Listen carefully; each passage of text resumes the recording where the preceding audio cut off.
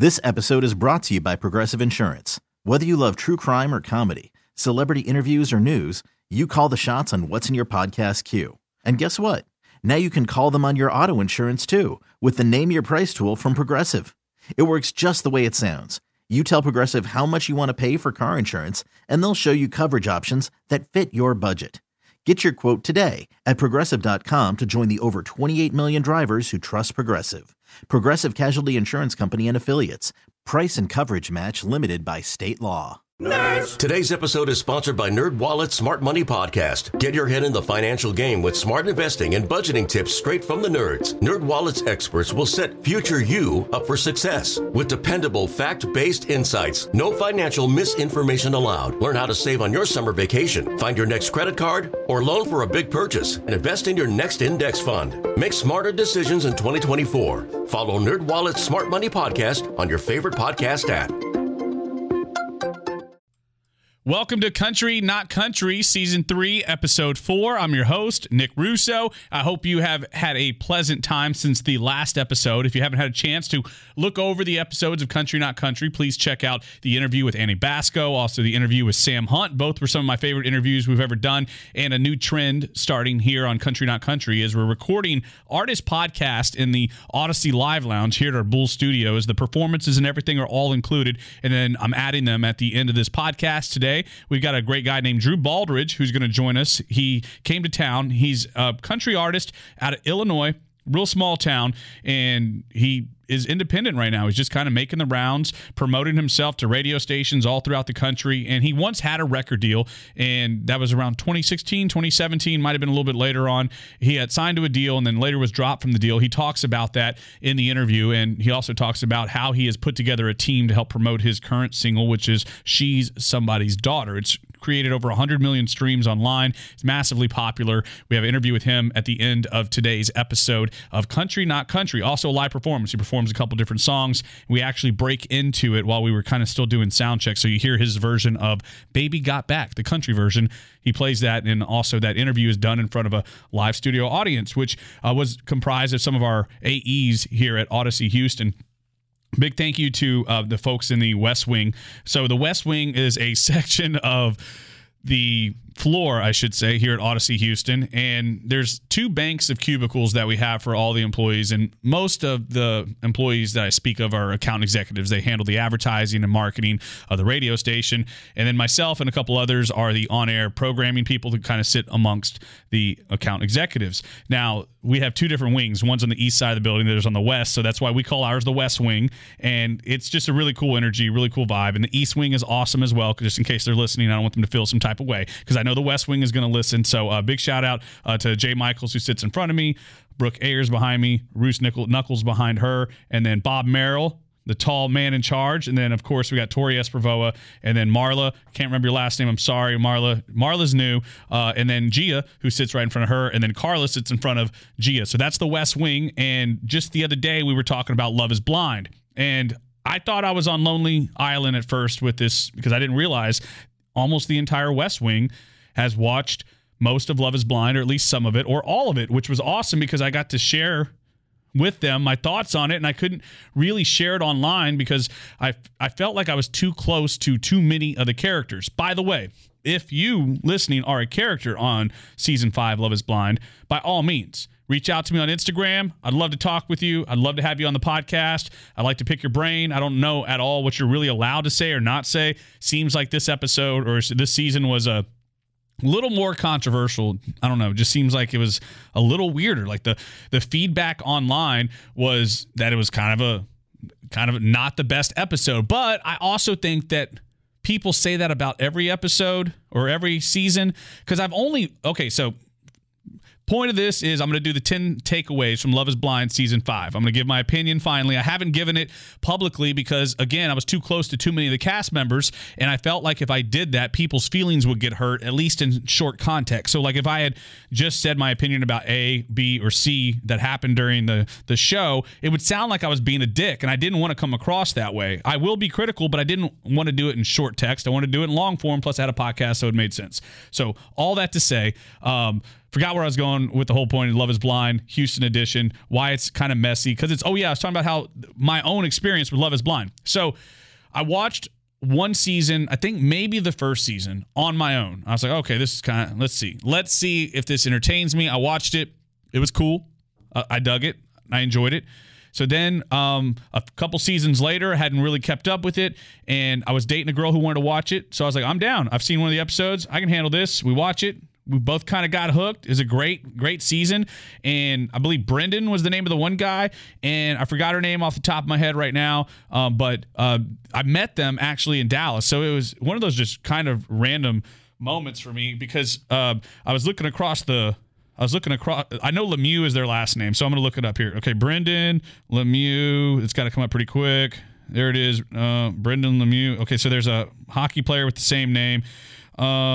Let me type in Love is Blind. Sorry that I'm Googling this, but because of the Joe Rogan podcast, I know I can get away with it. Oh, yeah, Brendan Lemieux, not Brendan. So it's Brendan Lemieux, and as Instagram loads it up, I'll find Mrs. Alexa. That's it. It was Brendan and Alexa. So they were in Dallas at the Luke Combs show, and they were standing in the same room, and I was looking over. I was like, man, why do these people look so dang familiar? I was just trying to figure it out. And then it hit me. I was like, wait a minute. Those are the Love is Blind people. They're the couple that made it. So I went over and introduced myself. They were super kind, super cool.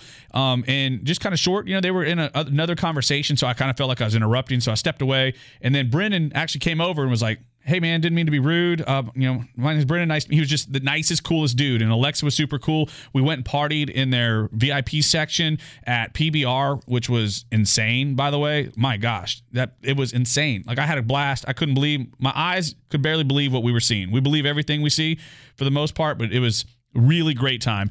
Needless to say, that was the only two times I'd watched Love is Blind before Love is Blind Season 5. So Love is Blind Season 5 is based out of Houston. So This episode is brought to you by Progressive Insurance. Whether you love true crime or comedy, celebrity interviews or news, you call the shots on what's in your podcast queue. And guess what? Now you can call them on your auto insurance too with the Name Your Price tool from Progressive. It works just the way it sounds. You tell Progressive how much you want to pay for car insurance, and they'll show you coverage options that fit your budget. Get your quote today at Progressive.com to join the over 28 million drivers who trust Progressive. Progressive Casualty Insurance Company and Affiliates. Price and coverage match limited by state law. Nerds! Today's episode is sponsored by NerdWallet's Smart Money Podcast. Get your head in the financial game with smart investing and budgeting tips straight from the nerds. NerdWallet's experts will set future you up for success with dependable, fact-based insights. No financial misinformation allowed. Learn how to save on your summer vacation, find your next credit card, or loan for a big purchase, and invest in your next index fund. Make smarter decisions in 2024. Follow NerdWallet's Smart Money Podcast on your favorite podcast app. The real sort of draw for me. I was like, oh, well, if this is in Houston, maybe the backdrops will be in Houston and there'll be cool things about Houston in there, So I wanted to do the top 10 things from Love is Blind. Now, these are not in order because I don't want to put importance or value on one or the other. So that's one of the takeaways that I want to make sure I express in the beginning. Number 1. The Houston skyline. The Houston skyline looked so good from so many different angles. The drone footage was awesome. Even like Westheimer and Richmond or Wesleyan and Wesleyan and Westheimer. It was so nice. Like, I get it. River Oaks is known to be really nice, but let's be real. It's kind of stuck in 1994, right? Like, it's nice, but it is what it is, right? The roads aren't all that great. And, I mean, the buildings are nice. The lights and stuff are all cool. But they made that area look so cool. And we work really close to the place, like the Novel, I think, was the apartment complex that they lived in. I am literally a quarter mile away right now as I record this. So I really thought it was cool how they made Westheimer and River Oaks area look real giant and massive, and they made the skyline look great. So that was really cool to me. I just thought that I thought seeing Houston displayed that way was really cool. The shopping centers looked really cool. The date nights looked really elegant and stuff. So big shout out to Houston and the skyline for having a great aesthetic, because that was, to me, the number one star of the show. No disrespect to anybody on the show. I'm just saying, Houston over everybody, right? So, number 2, Izzy, my man. I may have met Izzy at some point in my life. Izzy strikes me as a person that I've run into at a bar. He's been friends with my friends. He was with the group of friends I was with, or I showed up, met a group of friends, and Izzy was part of the group. Maybe he's come to Rowdy's before. I'm not 100% sure, but something about Izzy tells me I have met him before. Like, I really believe that when I saw him. Like, man, I know this guy. So I will tell you my connections, right? Because there's a lot. Izzy was, without a doubt, my most connected cast member, I should say.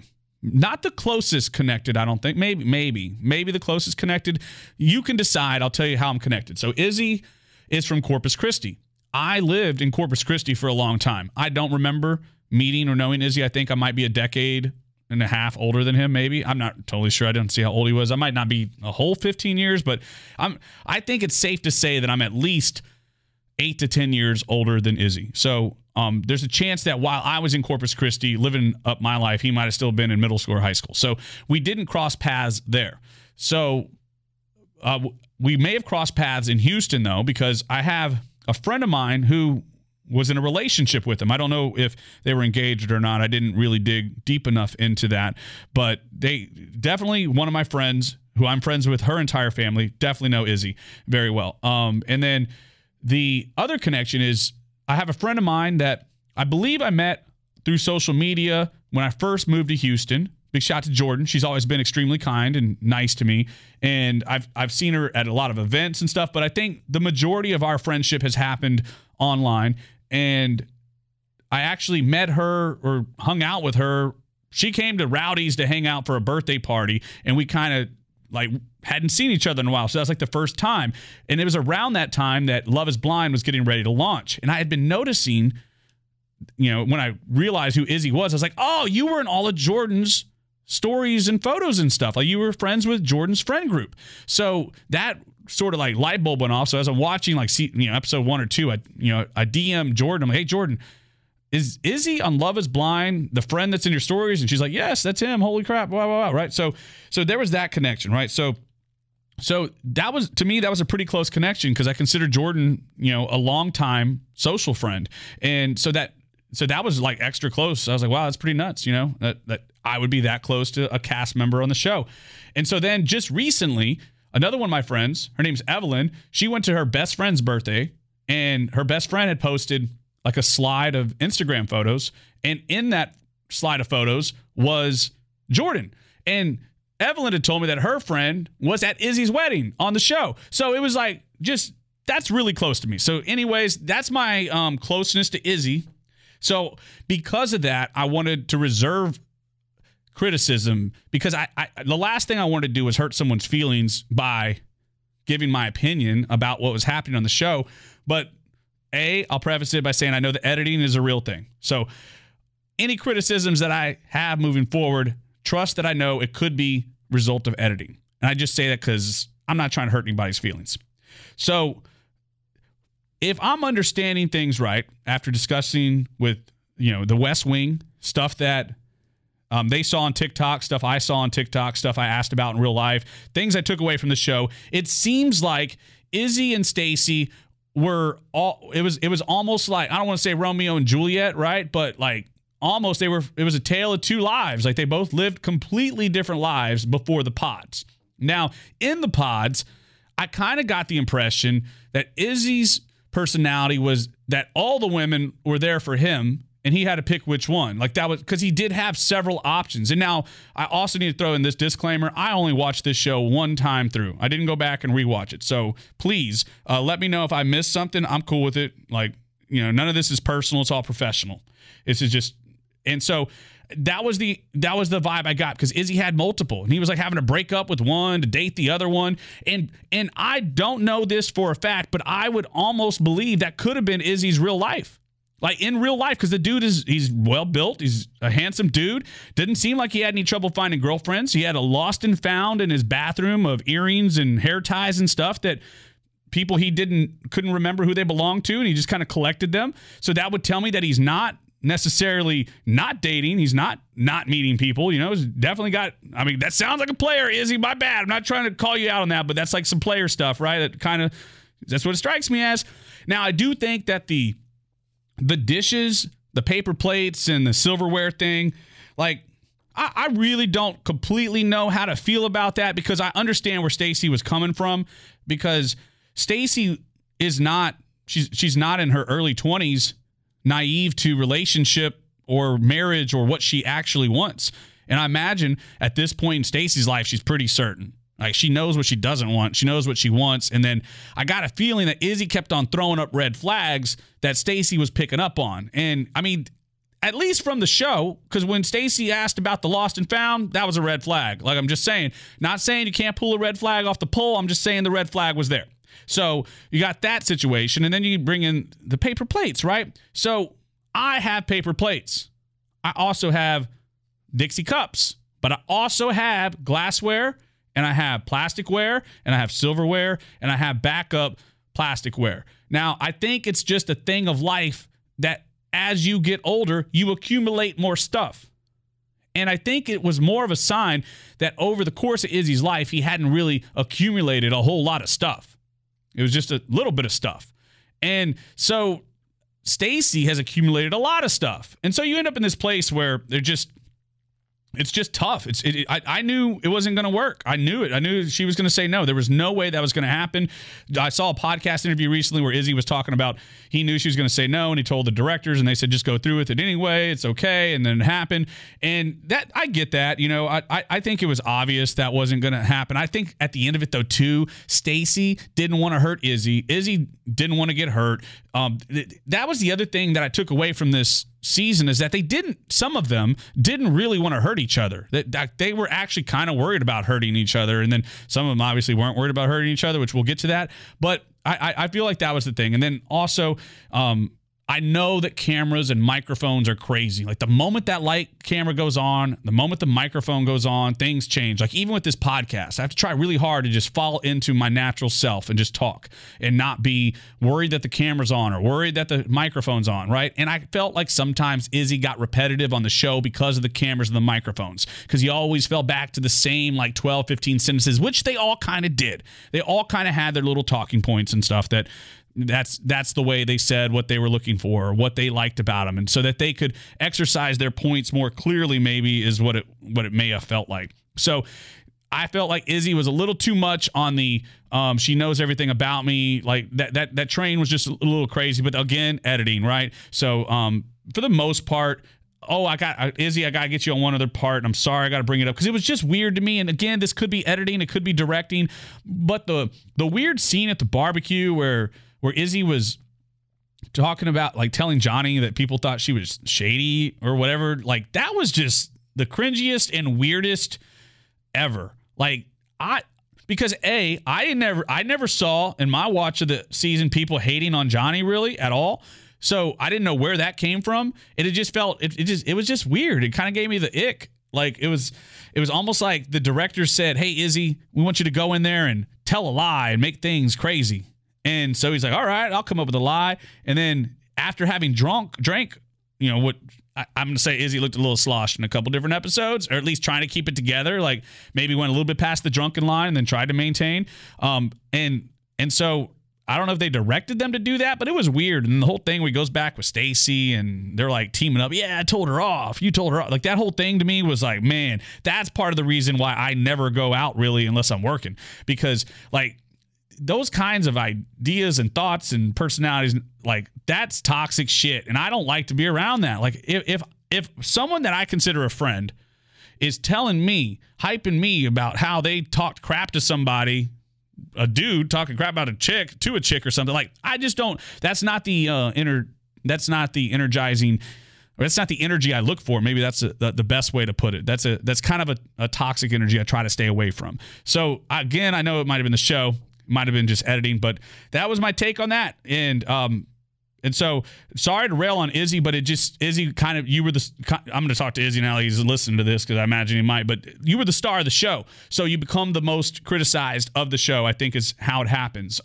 At least that's what it seemed like to me. Like, the camera was kind of always going back to Izzy, always checking, you know, on that story. But also, we only had 2 love stories. We had Milton and Lydia, which, by the way, is another really close connection. Now, I believe I've met Lydia somewhere. I've definitely been in the same room as Lydia. I don't know when, I don't know where, but maybe she's just that person who looks super familiar. Maybe because there are a lot of people like that where they look familiar. Now, Milton, he works with one of my friends. I'll say one of my close friends because I know this friend through a really great friend. And so everybody that I connect Gerardo to is a really deep connection and great friends. So he and his wife and family have always been incredibly kind to me. And so he told me on my Facebook page that he actually worked with Milton and that Milton was going by his middle name. Apparently, even if you follow him on social, you know his name is now James. And I thought that was I really enjoyed that connection the most throughout the entire show. I felt like I understood because they kicked it off on the geologist tip, right? So they were both like, man, we're a geologist. You're a I'm a geologist. Holy crap, this is incredible. Like they were like their brains connected before everything else, and the things that they were like interested in were the same. And I think that's a key to a relationship. You got to be interested in the same stuff, or at least be willing to tolerate the same stuff. Because if you can't, then there's no way you're ever going to get married. Let's be real. Just ain't going to happen. If you're not interested in at least some of the same stuff, not going to happen. So I really thought that connection was a go. Obviously, the Uche-Lydia triangle with Aaliyah, which we'll get to that in just a minute. Actually, I had Uche listed as 3, but it just seemed natural to go into Lydia and Milton, so that's where we're going to go.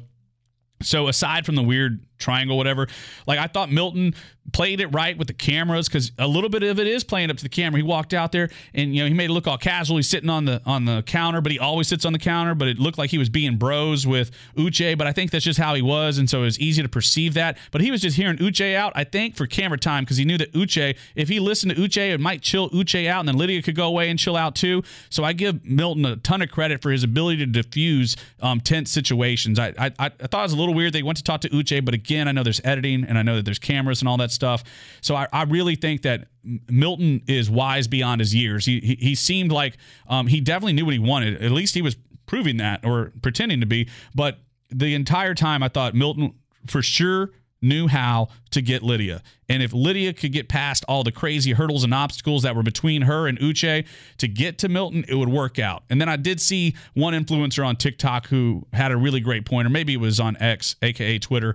Someone said that Lydia's desire to prove to her ex that she could have a great relationship and Milton's desire to prove his family wrong that he could make great decisions was just enough fuel for Lydia and Milton to make it go the distance, as if a relationship sometimes can use a little bit of resistance on the outside to push people together, to push them forward, because sometimes that resistance can be a point of strength.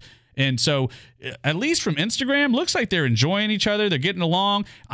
The little fight they had at the Museum of Natural Science, I felt like that was directed also. I felt like they purposely wanted them to talk about something that was sensitive so that they would create that moment, so they could create some doubt, so that in the end, when they had the marriage work out, they could edit it together to look like they overcame the rocks. Like, sorry, directors of Love is Blind, if I'm calling you out, but that's just kind of what I felt about that whole little process. I just don't watch TV or shows the same way at this point in my life. I know how much of it is fabricated, orchestrated, or created. So I try to pull through the real and then also see the story for how they're trying to tell it. So it seemed like Lydia Milton, that could work out. I feel good about them. The height difference is hilarious, but also I think that's what Lydia needs. She needs a strong, independent man who can make strong decisions. And then whenever she's being a little bit on the outskirts of excited, she reaches past that point where she needs to be reeled back. Milton can be that center that helps bring her back. So kudos to Lydia and Milton. I think there's a strong possibility they go the distance.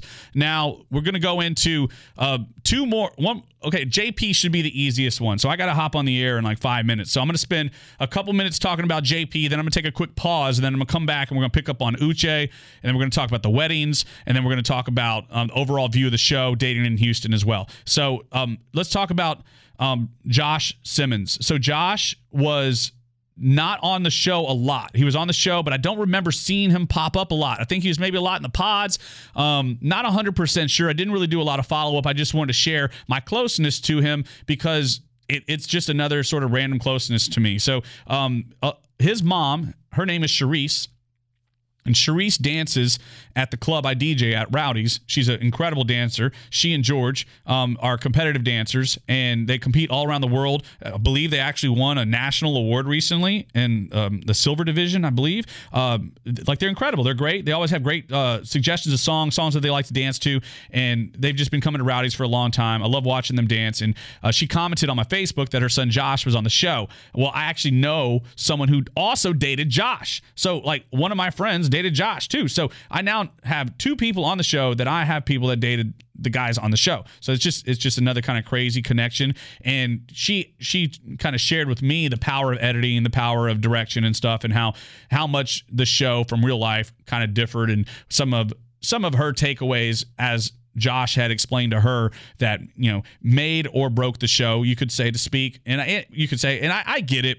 I know there's not a whole lot they can tell, and I know that that's not the whole story that they're telling either, because they have to edit it. They have to cut it down, or else it's never going to make the air. You only have 50 minutes an episode for it to do anything. So that was the other. Then I got one more I can knock off this list. JP. So that whole scene with JP, and I'm sorry that off the top of my head I can't remember the gal's name. I could Google it real quick. Let's see here. So JP was dating Taylor in the pod, and then they go out into what looked like Mexico or something. They're on this resort, and he is stone cold silent, barely answering any questions, looking at her crazy, not really saying anything. And then he makes up this reason that because she had fake eyelashes and makeup when he saw her, that instantly he didn't want to communicate with her anymore because she wasn't real or something like that. It was the weirdest thing of all time. Now, my thought, I'm just going to be completely honest, JP, respectfully, this is just how it feels. I think that you weren't as attracted to her as you thought you would be, and so that was it. You were just trying to find your way off the island, man. I really think, or you got sick. That was the only other thing, because there was just zero energy coming out of JP the entire episode, the entire trip to Mexico. I felt bad for the one girl because she just wanted to have a good time. Taylor wanted to have a good time, and then you got JP just bump on a log, bump on a frog, not moving. So that was one of the most awkward parts. I felt terrible for Taylor because Taylor was trying. She was legit trying. TuneIn is the audio platform with something for everyone. News. In order to secure convictions in a court of law, it is essential that we conclusively. Sports. Got clock at 4. Doncic. The step back 3. You bet. Music. You set my world on fire. Yes, and even podcasts. Whatever you love, hear it right here on TuneIn. Go to TuneIn.com or download the TuneIn app to start listening. We really need new phones. T-Mobile will cover the cost of 4 amazing new iPhone 15s, and each line is only $25 a month. New iPhone 15s? It's better over here. Only at T-Mobile, get 4 iPhone 15s on us and 4 lines for $25 per line per month with eligible trade-in when you switch. Minimum of 4 lines for $25 per line per month with autopay discount using debit or bank account. $5 more per line without autopay, plus taxes and fees. Phone fee at 24 monthly bill credits for well-qualified customers. Contact us before canceling account to continue bill credits or credit stop and balance on required finance agreement due. $35 per line connection charge applies. See T-Mobile.com. And then for him to not even show effort was really weird. It was you went on a TV show. At the least you could do is fake it till the wedding. At least wait till you get back to Houston to break up. Enjoy it at least for a little bit. You're supposed to be single. She is too. So you might as well just enjoy your time in Mexico, right? Have some drinks, enjoy the beach, pretend like you like each other, at least for the cameras, and then go south when you get back home. It just seemed really weird. I think maybe JP had food poisoning and he wasn't happy. It was just something about it. It was my least favorite part of the show, I think. One of my least favorite parts, just because it was so awkward. You just kind of want it to work out, but it doesn't. So moving on to the next subject, Uche. So Uche is another character from Love is Blind Season 5 that I feel, and I'm pretty sure I have met at one point or another in my life and had a full-on conversation with him, mainly because the name Uche is really original. That you don't hear that. And I remember asking him, Uche, oh, that's an interesting name. What's the background? He said Nigerian. I believe we had this whole conversation. I really believe that happened. Could be wrong. Could have made all that up in my head, and I'm delusional. But 9 times out of 10, conversations I remember actually happened. So part of me thinks, because the same thing with Aaliyah, I feel like I met Aaliyah somewhere in my life as well. I feel like I had a full-length conversation with her about life, relationships, and things like that as well. So, and I believe that the Uche meeting in real life that I had was a full-length conversation also. I believe we had a long talk where I developed the opinion that he was a complicated figure. He had a lot to unpack. He's very serious. His voice and his delivery was very serious, and you saw that in the pod, right? Uche was the most difficult to understand, I think, of Love is Blind season 5, because he had the weird relationship with Lydia that existed beforehand. He was so intent on making Lydia seem like a stalker and seem like she was, a pain and a problem and this and that. And then the weird way that he kind of came at Aaliyah over the cheating thing. Oh, you're a recent cheater. I know that was like a tagline on Love is Blind, but it was just kind of weird the way he grilled her without even knowing her, and they weren't even really together. It was just strange to me the way, like, his sort of holier-than-thou approach. And now I don't think he thinks that that's his approach. I think he thinks that's just his personality and the things that he thinks is right because it matches with his life, which could very well be true. A lot of people have their own personality that works for them throughout their life, and if you try to tell them something's wrong with it, you're the wrong one. And technically, that's literally everybody in the world. But Uche's personality seemed borderline narcissistic, and Uche, I don't mean that in a mean way. I mean that from the editing, from the final draft I saw, and the meeting with Aaliyah. I understand. To me, the point of if you were in love with her before, well, you would still be in love with her after. Nothing would have changed. The fact that she left the show, I get that, but if you really loved her, you'd have been like, man, you know what? That's cool. Let me go see what's up. Is she outside? Let me go talk to her. Like that, to me, in real love, that's how that would have transpired. It wouldn't have been this, well, let's meet at the restaurant and talk, and the cameras come, and then you act a little standoffish and kind of weird, and then you get into this weird little quiz back and forth battle, and it just seemed really weird. I think the show and Uche and the directing and editing kind of directed it to make it look like Lydia was a problem, but I think Uche might have been actually the biggest factor of problem in the whole thing. Like, Lydia seemed, I felt authenticity from Lydia. I could be wrong, but that's what I picked up just off top. So the Uche situation was super strange. I understand why he didn't go back to the reunion. That makes sense to me. I understand that there were some weird text messages on TikTok or Instagram story and stuff, and everyone has been going to their Instagram story to share updates since and kind of answer questions that fans might have had from the reunion episode, I guess. And they're all free to now talk on social media. So anyways, that's the Uche lineup. And then now I can kind of hop down to the overall view of the show and dating in Houston and wrap up this podcast. I didn't expect to spend 30 minutes talking about Love is Blind, but here we are. So all in all, after watching Love is Blind season 5, talking about it with friends, and the fact that it was in Houston finally gave me sort of the environment, that's not the right word, soil, maybe that's not the right word either. It just gave me the framework. It gave me the foundation. Maybe that's the word I'm looking for. It gave me the foundation to address dating apps, online dating, and dating in Houston. Now, complete honesty, I have not done a lot of dating in Houston. I have, but I haven't. Some of it's been successful. Some of it hasn't been. Clearly, I'm not married, so the ultimate success is yet to happen. I tried the dating apps when I first moved to Houston. My personal experience was it was okay. Enjoyed it. Got some great dates out of it. Met some awesome people. Almost every interaction was positive or good.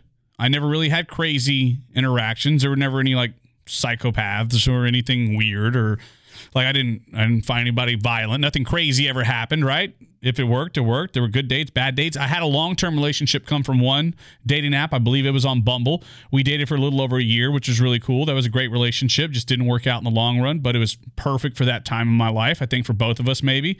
And I had a couple casual flings on dating apps, but again, nothing ever was secure. So it was before 2020. So I'm going to say 2019, I was on a dating app, and I had a match, and then the first message was, "You're Nick Russo. Why are you on this dating app?"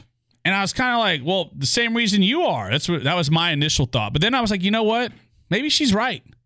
I meet a lot of people in my day-to-day life. Why should I be on a dating app? So I got off the dating app, right? And I never went back to it. But then I started paying attention to friends who have been on the dating apps for a really long time. Erin Austin, the former co-host of Country Not Country, she was on dating apps for a really long time. I heard a lot of her stories. I heard a lot of friends of mine, girlfriends of mine, tell me their stories. And I heard guy friends tell me their stories. And I kind of came to this conclusion that dating apps are not it. That's not the move, at least for me. And so let me tell you my philosophy, and then I'll give you the breakdown of how Love is Blind ties into this. So my philosophy is a great relationship can start online, but for the most part, it's always better to meet someone through the regular course of your life. Because if you're meeting someone through the regular course of your life, you're living your path, you're living your present moment, and someone comes into it, and then it makes sense. And then maybe your lives coordinate better than you could have realized, or maybe they don't coordinate well and it takes a little bit of work. But the fact that you met each other while living your life naturally, I think that carries some of the most value. And someone could say, well, I'll never meet anyone because I never go out. Well, maybe you answered your own question. Maybe some sort of extra social activity is the move rather than just another social activity on your phone, because that's what I think the dating app. So I said that piece. Now let me go to the dating app problem. So there's good-looking people, there's great-looking people, there's mild-looking people, there's not as socially attractive people. Like I don't know really the right way to express this, but if we're judging by photos, there is a spectrum. There is a look on the photo that you're trying to present yourself. You're trying to deliver your personality in so many words or questions or answers. You're trying to poise yourself the best you can to attract the mate you want to attract. The challenge with that is that we can never truly project ourselves accurately because we're complex individuals. So when we try to box ourselves into a bio, a few questions, a few pictures, that's just the tip of the iceberg. And if someone only likes the tip of the iceberg, they've got a lot of iceberg left. And often in the dating app world, the rest of the iceberg is not even cared about, thought about, or even believed to exist.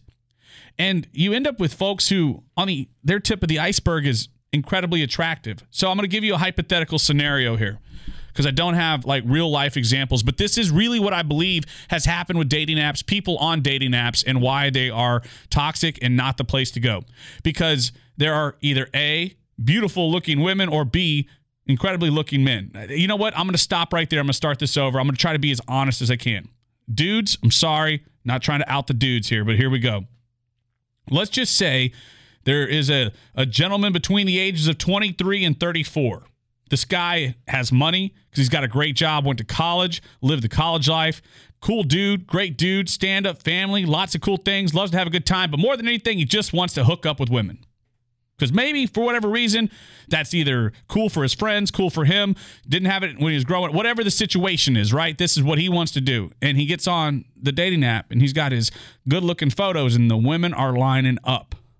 Match, match, match, match, match. Why? Well, because he's incredibly good-looking, completely successful, and that is attractive in a mate for a lot of women. So let's just say guy A gets 25 women that like him or match with him, which is very possible.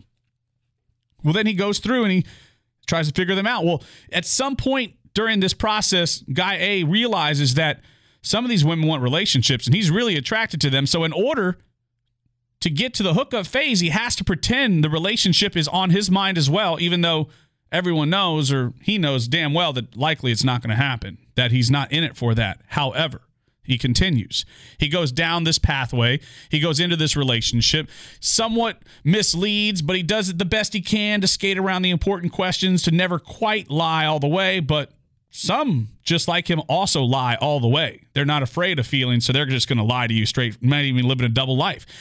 That person I just described is a large number of people. I really believe that. I'm not saying they all live in Market Tower, but damn, they might. Right? Like it is a thing. And I know this because women have told me about these men they've met. And then I meet another girl and she tells me about the same guy. They got Facebook pages for this stuff. Are we dating the same guy?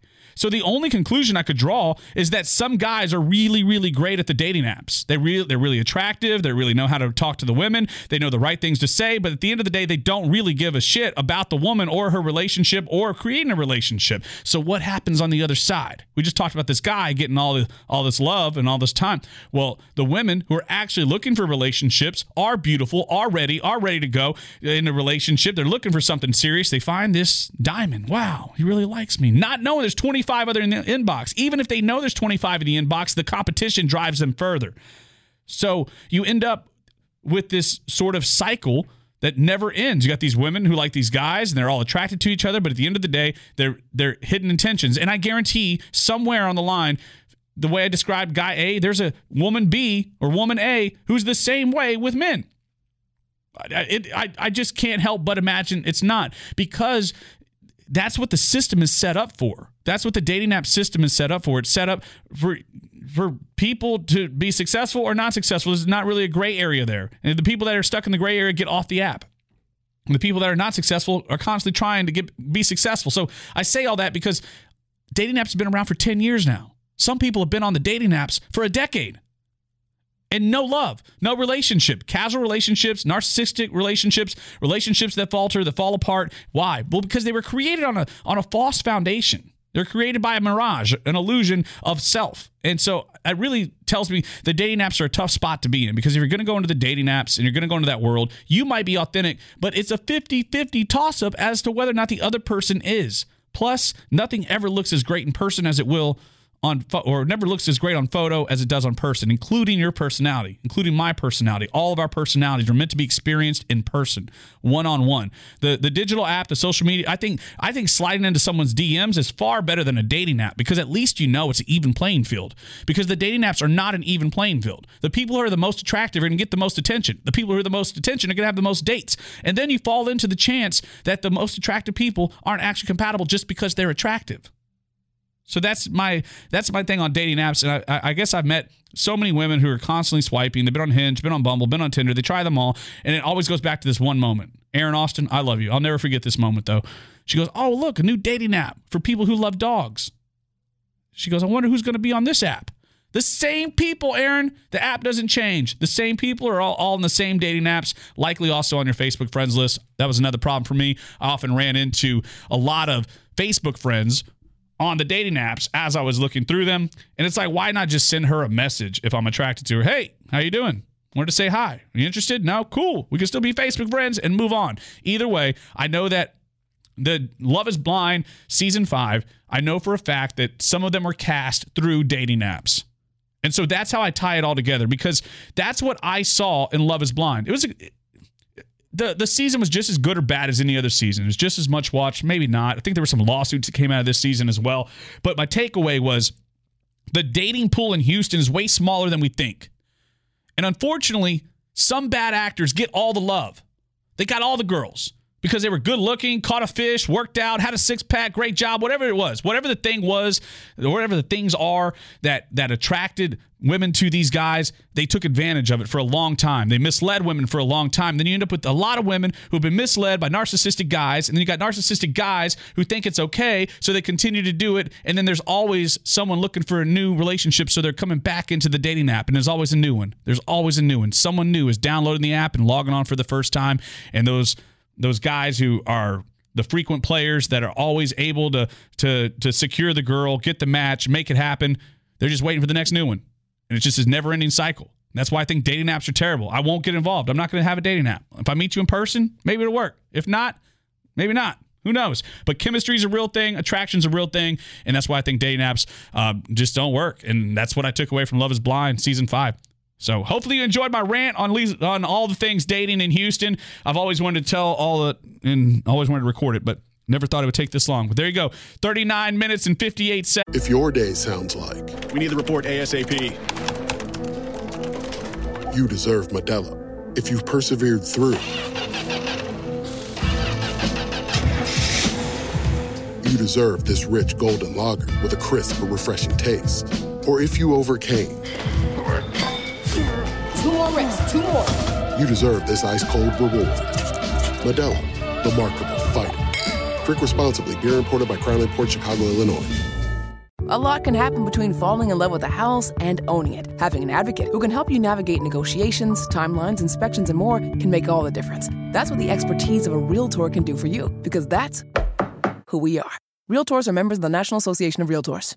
Love is Blind Season 5. Go watch it if you haven't. If you know someone who's on the show, I would love to interview them, bring them on the podcast, and talk about relationships with them if they would be open to it. Next up, the interview with Drew Baldridge. This young man, as I said in the beginning, he's not even a young man anymore. He's a full-grown man. He's got kids at home. He's got a beautiful wife. And he's got an incredible story. We're going to let him tell it. You are now going to hear an interview that was recorded live in front of a studio audience in our Odyssey Live Lounge this week. Drew Baldridge. Also coming up will be his performance of the song She's Somebody's Daughter. Thank you so much for listening. Episode 4, Season 3, Country Not Country. The interview starts now. In my Benz, well, use me, because you ain't the average groupie. All right, we could stop rapping. Hey, that was a lot of fun, though. That was the spice we were looking for. We good to go, Colin? That's how we kick off shows. I love it. I mean, I love the energy. Drew Baldridge, ladies and gentlemen. Welcome out. We've got a live studio audience. We appreciate you being here and making the time to come hang out. Man, so glad to be here. And thank you for catching us up on your story. It's actually really inspiring. And when I was looking through it, I saw that you're a small town guy. You're from a real small town up north. I'm from a real small town down south. But one of the things is that gives you this sense of home and also inspiration for when you're writing your music, and it makes it much more authentic. It seems to be that's the magic for you. You know, I grew up in a town of 550 people. So I graduated high school with 22 kids before moving to Nashville, and it was like, I didn't know it was that small until I moved to Nashville, which was massive. You know, it's not anywhere like Houston, but it felt so big, and I was just trying to drive was almost impossible. But I remember moving and thinking, you know, I'd saw other friends out and songwriters and be like, I'm from a small town. I'd be like, awesome, dude, we can relate. And they're like, yeah, I graduated with like 500 kids. And I was like, that's my town. That's the size of my town. But, you know, I grew up on a farm there with my grandpa. My brother still farms it, and we've had the same ground in our family for 100 years, and it just keeps getting passed down. And so, you know, we grew up raising cattle and an FFA and 4-H, and all that stuff has been like my life. And so I always feel like I've lived a country song, and so when it comes to writing country music and all that stuff, it's natural. It just comes second nature. I don't think I could ever do another genre at all. I think authenticity's got to be like the most powerful form in the world, and so when you're writing those songs about where you're from, that's why people are really connecting with them. And part of your story was about an epiphany you had while you were like on the tractor, or you were out on the land, and you realized like, wow, this is it. This is what I'm supposed to do. Yeah, you know, I've been in Nashville for 12 years, and I've had record deals, and, you know, you get to Nashville, and everybody kind of tells you who you are at first. That's what it was for me, is like, we need to make music that sounds like this. It sounds like radio, or it sounds like this guy needs to love it. And that was a big epiphany, but also in 2020, after I lost my record deal, and I did this tour, which I know sounds probably stupid and crazy, but I posted on my TikTok and Instagram and Facebook, and I said, hey, all venues are shut down. I don't have a way to make a living anymore. I've lost everything. I'll play in anybody's backyard that wants to have me. I said, just let me know. And I got 17,000 requests. And so I went around the country for 2 years, and I played in people's backyards. And I played over 300 people's backyards. And I literally, just in September, so last month, I did another 20 people's backyard, still honoring some of those people I told her that I would. And so it's been really cool, and it changed my creation process of like, you know, at the end of the day, I'm not making music for labels or whatever that, you know, whoever that is. I'm making music for people, and it needs to relate. It needs to be real. It needs to be authentic. And it changed a lot for me when I was in those people's yards and I was beating the crap out of them at cornhole, you know, because I got really good at it. Or like, you know, it really changed because it made me realize, you know, these people need music in their lives, and it needs to be real. It needs to be authentic. And that's where my music, I felt like, definitely took a change. Well, you know, I spent some time listening to your most recent album, and you could really hear the graduation from 2016 to the 2021 release. Yeah. And that was around the time. So was it on this sort of journey that She's Somebody's Daughter kind of came to life? Yeah, so it's crazy. So She's Somebody's Daughter is a song I wrote years ago. I wrote it after meeting my wife's dad. And I want to say it might have been as early as like 2017 or 2018 when I wrote the song. And had a chance to like send it to radio and do that thing back on my old label, and I'm really glad I didn't. You know, God had a better plan for this song that I didn't know anything about. And me and my wife got married in 21, and it was always her favorite song. So I went into the studio and I had this idea. I was like, well, I'm going to make a wedding version of this song because it was kind of upbeat and it was already out and it was kind of tempo thing, and I always wanted to have more weight and more meaning. So I went in and made just me and a piano and a cello player, and I recorded it, and I'll never forget playing it for my wife the first time, and she's crying, and then I got to watch her play it for her dad. I was like, they did it in their kitchen where she grew up, and her dad has Alzheimer's right now, and so it was really hard, and but watching them like dance to it in the kitchen was really cool. And I snuck my phone around the side and had them have their first moment of dancing to it. But then, they actually danced to it at our wedding, and I sat side stage just like I am right now and cried like a baby because it was really cool. It felt like, man, I've been writing songs since I was 16 in my bedroom, and I never thought I'd write the song that my wife and future father-in-law would dance to. And we were on our honeymoon. I'll never forget, we were in Hawaii, and she wanted to go to the north shore of Hawaii. I guess there's like good shrimp and shaved ice or something. So we rent a car for like $1 million or something. It was expensive. But so we drive up there, and she wanted to get shaved ice. And so the line for this shaved ice was like a quarter mile long. And I said, hey, you wait here. I'm going to go make a TikTok. And that made her real happy. And she was like, really? You're going to leave me here to go make a TikTok? I was like, just going to take 5 minutes. I'm going to go to the car, the rental car, and I'm going to, we just got married. And so I went to the car, and I think I wrote on the post, I was like, hey, if this gets 3,000 likes, I'll put it out on Friday. And it was Wednesday night. I post it, never think anything of it. We go eat our shaved ice. We drive around the island. We wake up the next morning, the video has 10 million views, and it has 1 million likes. And the song came out on Friday, and it was like top 25 viral in America, and number 8 in Norway, number 7 in Sweden, and trending on Shazam in South Africa, which I didn't even know was a thing, on trending on Shazam. But then we just kind of, cried and danced in our condo, and was just like, I can't believe that our music is impacting people. And so it's that song has had such a journey, and now, it became a daughter trend. It had 300 million plays on TikTok and a bunch of streams, and I had no hand in it. I just posted it, and it just did it all itself.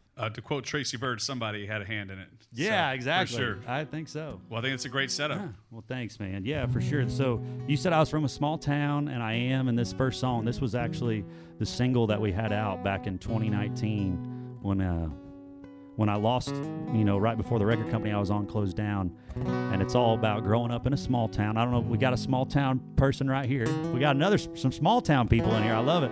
So I grew up in the middle of nowhere. We didn't have anything. We had to drive. I remember we had to drive a couple hours to go get our school clothes. I mean, that was like a big deal, go clothes shopping for school.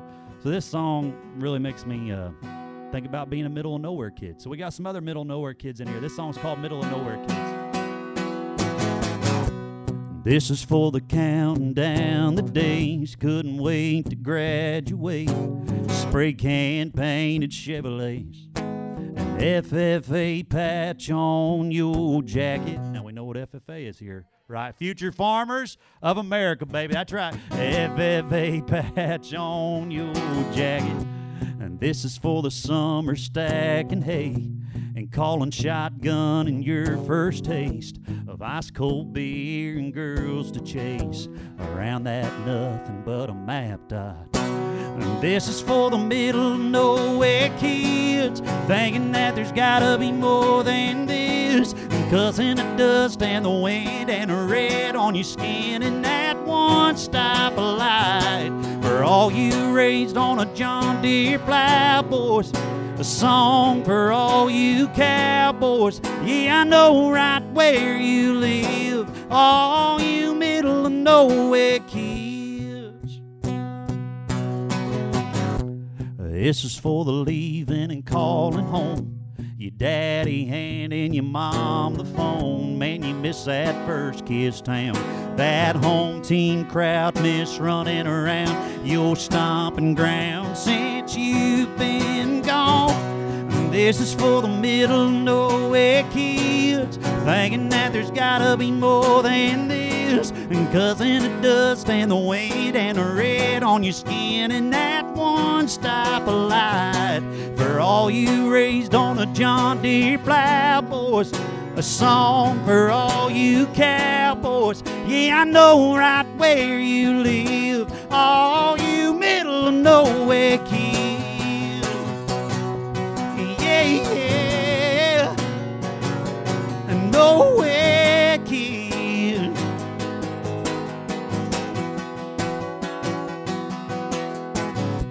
This is for the middle of nowhere kids. Man, there ain't nothing better than this right here in Houston, Texas. Come on. Hey. Yeah, I grew like you did. All you raised on a John Deere plow, boy. A song for all you cowboys. Yeah, I know right where you live. All you middle of nowhere kids. Yeah.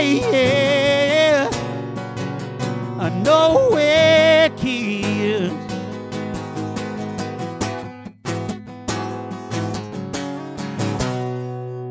Hey. Yeah. So, judging by your Instagram, your hometown has your back in a big way. Did I gather that correctly? Man, 100%. Big bonfire? Yeah, so, like I told you earlier, I did this tour where I went around the country and played in 300 people's backyards, and I called it the Baldridge and Bonfire Tour. And so I had this idea. It was like 3 a.m. We were driving from town to town. I mean, there was a stint where we did 20 of these backyards in 19 days. So I was going from town to town, living in a van, and had my tour manager in the passenger seat. And I said, man, how cool would this be if we turned this into like an actual festival and called it the Big Baldridge and Bonfire? And so we did just that. We had the Big Baldridge and Bonfire in my hometown just 2 weeks ago, and I got to bring a whole music festival to them. I brought Diamond Rio with me, and it was a lot of tears on the stage. They presented me with a sign that said "Hometown of Drew Baldridge," which was pretty cool. And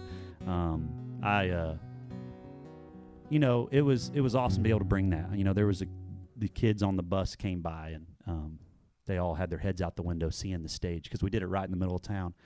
And I was out there fixing the stage and doing stuff with the fence, and they all had their heads out like, Drew, hey, and it was just the coolest moment because it's like, man, I never got anything like that. We didn't even have a music program. Like, we couldn't get music. So to be able to bring something where kids can go out and enjoy music and, like, legit music, not just a cover band down the street, but, like, bands from Nashville and around the world. And it was really special. And so we had, the town is 550. We had 2,000 people out there, and they were singing every word to, my songs, which was like, wow. It was really awesome. Yeah, they really got your back, and I love that for you. It's amazing to have a whole village pushing you. Yeah, man, it is a village, too. It's not even a city. It's a village hall. It's small. And hearing them sing back your song was so powerful because you could feel that they loved it. Like, they loved that for you, and they loved it for themselves and that magic that y'all had together. Yeah, I left that town with 550 people that had my back, and there's a lot of times, like, I don't know that I would still be going if I didn't have them, like, rooting for me. There's been so many times when it's like, in this business, it's so roller coaster of ups and downs, and you get the record deal, well, then that just the beginning. Like, you got to get the radio single. Well, then that doesn't work. Then what the frick you do? So it's like there's a lot of this, and so always having the constant of your people rooting for you is like what keeps me going. And so, being at that festival and hearing them sing all the songs back, it was validation of like, hey, we're doing something enough to make these people proud, to make these people happy, and that's like all that I could dream of. It goes right back to the authenticity. Is it time to make everybody cry yet? Man, I don't know. Because we got to save Honky Tonk World for the end, so we go out on a high note. We can do that. We can do that. Just thinking ahead here. Yeah. No. So this is my single to country radio, and this is a song that changed my life. And people listen to this song so much and streamed it so much that could actually start my own label and not even need Nashville in a nice way of saying that. Yeah, it's 110 million now, which is crazy. 110 million streams and 300 and some million TikTok plays, and it's been really awesome to see this song mean so much to mamas and daddies and girls. Like, you know, if this can take anything away from today, find somebody that's going to treat you like you're somebody's daughter, and that's the most important thing. She's more than just a pretty face in a late night bar, more than just a pair of tight jeans sitting in your car. She's more than a last call kiss or a one night stand. Remember, boy, you weren't the first to hold her hand. She's somebody's daughter. She's somebody's everything. She's somebody's little girl, even if she's grown up and moved away. She's somebody's whole world. She's somebody's baby. And if you don't treat her right, hers won't be the only heart you're breaking. She's somebody's daughter. She's somebody's daughter. Her daddy bought her first car and taught her how to drive. Scared her senior prom date under that porch light. Her mama wiped away the tears from a first heartbreak and said, honey, he ain't good enough for you anyway. She's somebody's daughter. She's somebody's everything. She's somebody's little girl, even if she's grown up and moved away. She's somebody's whole world. She's somebody's baby. And if you don't treat her right, hers won't be the only heart you're breaking. She's somebody's daughter. She's somebody's daughter, yeah. She's a picture on a mantle up above a fireplace. She's pigtails blowing out candles on a birthday cake. She's a driving off to college, tear in her mama's eyes. Yeah, she's a daddy's girl. You better treat her right, 'cause she's somebody's daughter. She's somebody's daughter, yeah. She's somebody's whole world. She's somebody's baby. And if you don't treat her right, hers won't be the only heart you're breaking. She's somebody's daughter. She's somebody's daughter, yeah. She's somebody's daughter. She's somebody's daughter. Yeah. Thanks, guys. So awesome. Oh, thanks, y'all. You know what? I think the coolest part too is getting to see the transition from watching through the screen to seeing you do this here, because you can feel so much more in person. And I know I can feel it from them that they obviously have always felt it just hearing the TikTok, but then to hear the whole song and the whole story is pretty magnificent. Man, thanks, Nick. It's been, I had, like I said, sometimes when you know in 2016 when I was early in my career, it was just like I was just writing songs like to make them sound cool, and it's like now to have meaning behind it, like, you know, when I got to sing that. Not only did I do a festival in my hometown, I also did one in my wife's hometown, like 2 weeks before, and to like have her dad there and watch people sing that back, and her dad, and you know, he doesn't really know what's going on, but it's just it's really special because it means so much. It's not just a song. You're creating moments for her and him as well. Yeah. Because like the song's depth and the way she knows it's about her, so there is that connection there too. Yeah, and the music video has been so cool because it was our wedding, and you know, I've had so many people come, how'd you get all those actors, and did you just replay? And I was like, that's my best friends. They're the ones that stood up with me. Like, it's my wife, and then what I did was I went back and grabbed home video footage of her, like as a, you know, growing up through life, and so like it's a really cool music video. If you haven't seen it yet, I think you'd really enjoy that too. And her dad's in it, so it's something we'll always have. Like the first time it was ever danced at a wedding with anybody, it's right there. Their moment of dancing to the song together is in the actual music video.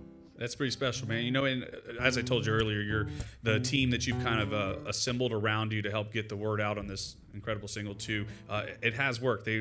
But hearing the story firsthand, there is no comparison to that. Well, thanks, man. So it's been pretty fantastic, man. I really love it. Now, embarking on this challenge, though, there has to be. Is there any nerves? Because you seem very calm about it and very, very certain on your path. Man, I just think, at first I wanted a record deal, and it was eating me alive in Nashville because I was like, what else do I got to prove to this community or this town? And, you kind of get one shot in Nashville with the majors, and, if it doesn't work out your first time, they want the new shiny thing. Just being honest, it's just how it is. And so I got to the point where I was like, well, I have all these streams. I'm getting all these numbers. And I'm like, I played my first show after playing from the backyards in June this last year at a festival. And I played it on stage, and 1,000 people sang it back. And I looked at my bass player, who's been with me for 10 years. And I was like, do you remember ever this happening? He's like, no, dude, never. It was the freaking coolest moment. Like, we're finally doing this thing. And I was like, yeah, we're freaking doing it. And so I was like, you know what? We're gonna send this to radio ourselves. So that's when radio has always been my dream since I was 15. It's not to be a streaming artist. Like, that's cool. I'm very blessed for that. But, like, what is my dream is to have a number 1 hit or a top 10 hit. Like, I've never had a top 40. I've had, 2 or 3 songs to radio. I've never had a song get out of the 50s. And so I've always dreamed to be a radio artist. So I said, screw Nashville, screw everybody. I'm doing this myself. And so I hired my own team, and it's been real. I think I would be more nervous if I didn't see it working. And there was even times when I was at my label, my old label, I would wake up on Mondays, and Mondays are crazy for programmers, crazy for radio or labels, because you're like, play my freaking record. And so everybody gets annoyed. But it's like, I remember waking up on Mondays and getting it Monday being 2 o'clock and not having any stations add my song. And that is like the most disheartening thing ever, because you're like, well, I've been to 100 stations in America. What am I doing? And now with my new team and what we're doing, we haven't had 1 week where people haven't added our record. We haven't had 1 week where we haven't had plus spins. And I think there's going to be a moment when that happens. But like I said, I'm taking everything so much differently of blessings of, hey, I'm doing this myself. If it doesn't work, which it will, but if it doesn't, I'm going to go down and say in 20, 30 years, like I told my wife before I started this is my goal in life. This is my dream since I was 15 to have a radio hit. I'm going to put, if it costs me $500,000, I don't even know where I'm going to get that money, but if it does, that's fine. I'm good with it because this is my dream. And I don't want to look back in 30 years and say, I didn't try. Amen. And I can sit here and say, I freaking gave it my all and did everything I could to get on the radio stations. And that's why I'm not nervous. I'm just happy. I'm really, really happy and excited for a shot. And so every spin we get, every ad we get, me and my team celebrate in a huge way, because at the end of the day, radio doesn't have to play us because we are not a major. Like, we think we have a great song and we think we can be better partners, but it's like at the end of the day, they don't have to play us, but they are. And that's what's really making me excited. Was really admirable, man. That's for sure. And you made me think of a young artist named Ryan Larkins. He has a song, "King of Country Music," and it's the King I've known Ryan music. for years. It will always be the song. That's it. Yeah, that's it. And it's 100% right. And Ryan and me, we write for the same company. We've written for the same company for 7 years, and so his song right there is kind of like my "She's Somebody's Daughter." He's had that song written for like 5 or 6 years. That's what got him his deal. Now he's working through it, and now I'm so happy for him. I played the Opry beginning of this year, and I took him backstage with me so he could see it all. Because I was like, dude, you're going to be here. You're one of the purest souls, man. He's just the nicest dude, and you should have seen him backstage. Man, this is nice, Drew. We all got to meet him. Most of us got to meet him when he was here, so I know everyone can hear his voice too. Oh, yeah. He's just one of the best people ever. I love him. Well, before we let you go, Drew, like I said, I was listening to some of your stuff earlier, man. And I live in the honky tonk for at least 14 hours a week, so it was right up my alley. So, long story short, not only do I write songs for myself, but I love just writing music. I write at Sony with Ryan, and a couple of been very blessed to write some songs for some people. And last year we wrote a song for Low Cash, their new single, which was fun. And a newcomer named Bailey Zimmerman. We wrote some songs with him and for him, and Chase Matthew. We got a new song on his record. But a year and a half ago, Brooks and Dunn was looking to make a new record, and I freaking love Brooks and Dunn. And I was like, man, if I just sit down and write a bunch of songs that kind of sound like, I was like, they're going to record one of them. I know they will. So I wrote like 20 or 30 of these just rockers, honky-tonk things, turned them in, never thought I'd hear anything. And then fast forward a couple months, I got an email from Ronnie Dunn, and my publisher forwarded it to me. It was like, Ronnie said, hey, I love that song. Put my name on it. Put it on hold. And I was like, oh, my gosh. And by hold, that means, hey, we want first dibs to record it. Don't send it to anybody else. So I'm freaking the frick out. You know, I screenshot it, sent it to my dad. I was like, I got Ronnie Dunn's email. Check this out. He likes my song. And then long story short, he didn't end up recording it, which was super bummer. But I have all these songs that I wrote for Brooks and Dunn. And I was in backyards, and I was playing this one I'm about to play. And everywhere I went, I just loved playing. Everybody's like, record that yourself. Record it. So I said, screw them. I did it myself. And so we just put the music video out for this about a month ago. It's out on CMT. I know Houston is a country town, but we turned into honky tonk town. Y'all regular honky tonk?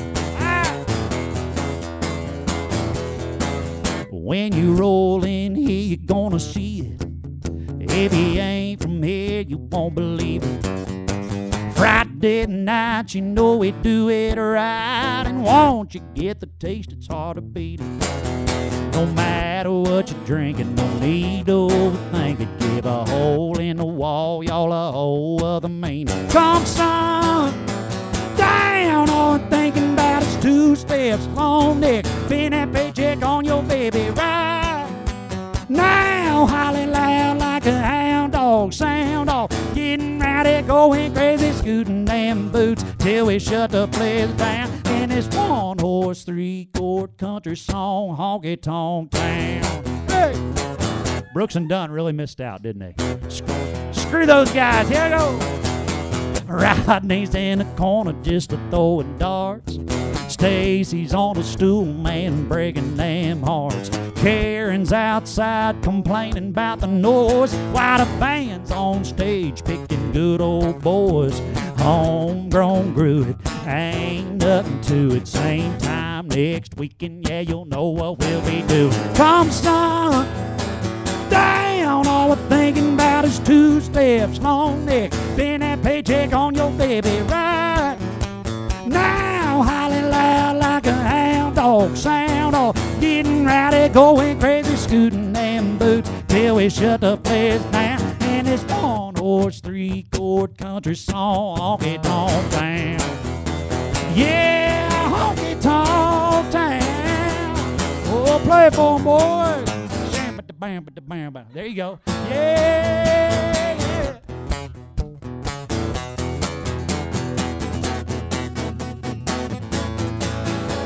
That 40-hour working, hurting, leave it behind. Loving on you, girl's the only thing on your mind. Ain't no denying, got a good time weakness, so we spend Sunday mornings talking to Jesus. Can I get an amen? But come sundown, all we're thinking about is 2 steps long, Nick. Pin that paycheck on your baby right now, hollering loud like a hound dog, sound off, getting rowdy, going crazy, scooting them boots till we shut the place down. And this 1-horse, 3-chord country song, honky tonk, swinging door one more till it's gone, honky tonk town. Yeah, honky tonk town. Ladies and gentlemen, Drew Baldridge. Thanks, guys. Hey, Drew, thank you for taking the time, man. It's been an absolute pleasure. Man, thank you. We'll get some photos together. We get this going. I love it, man. Awesome. Thanks, guys.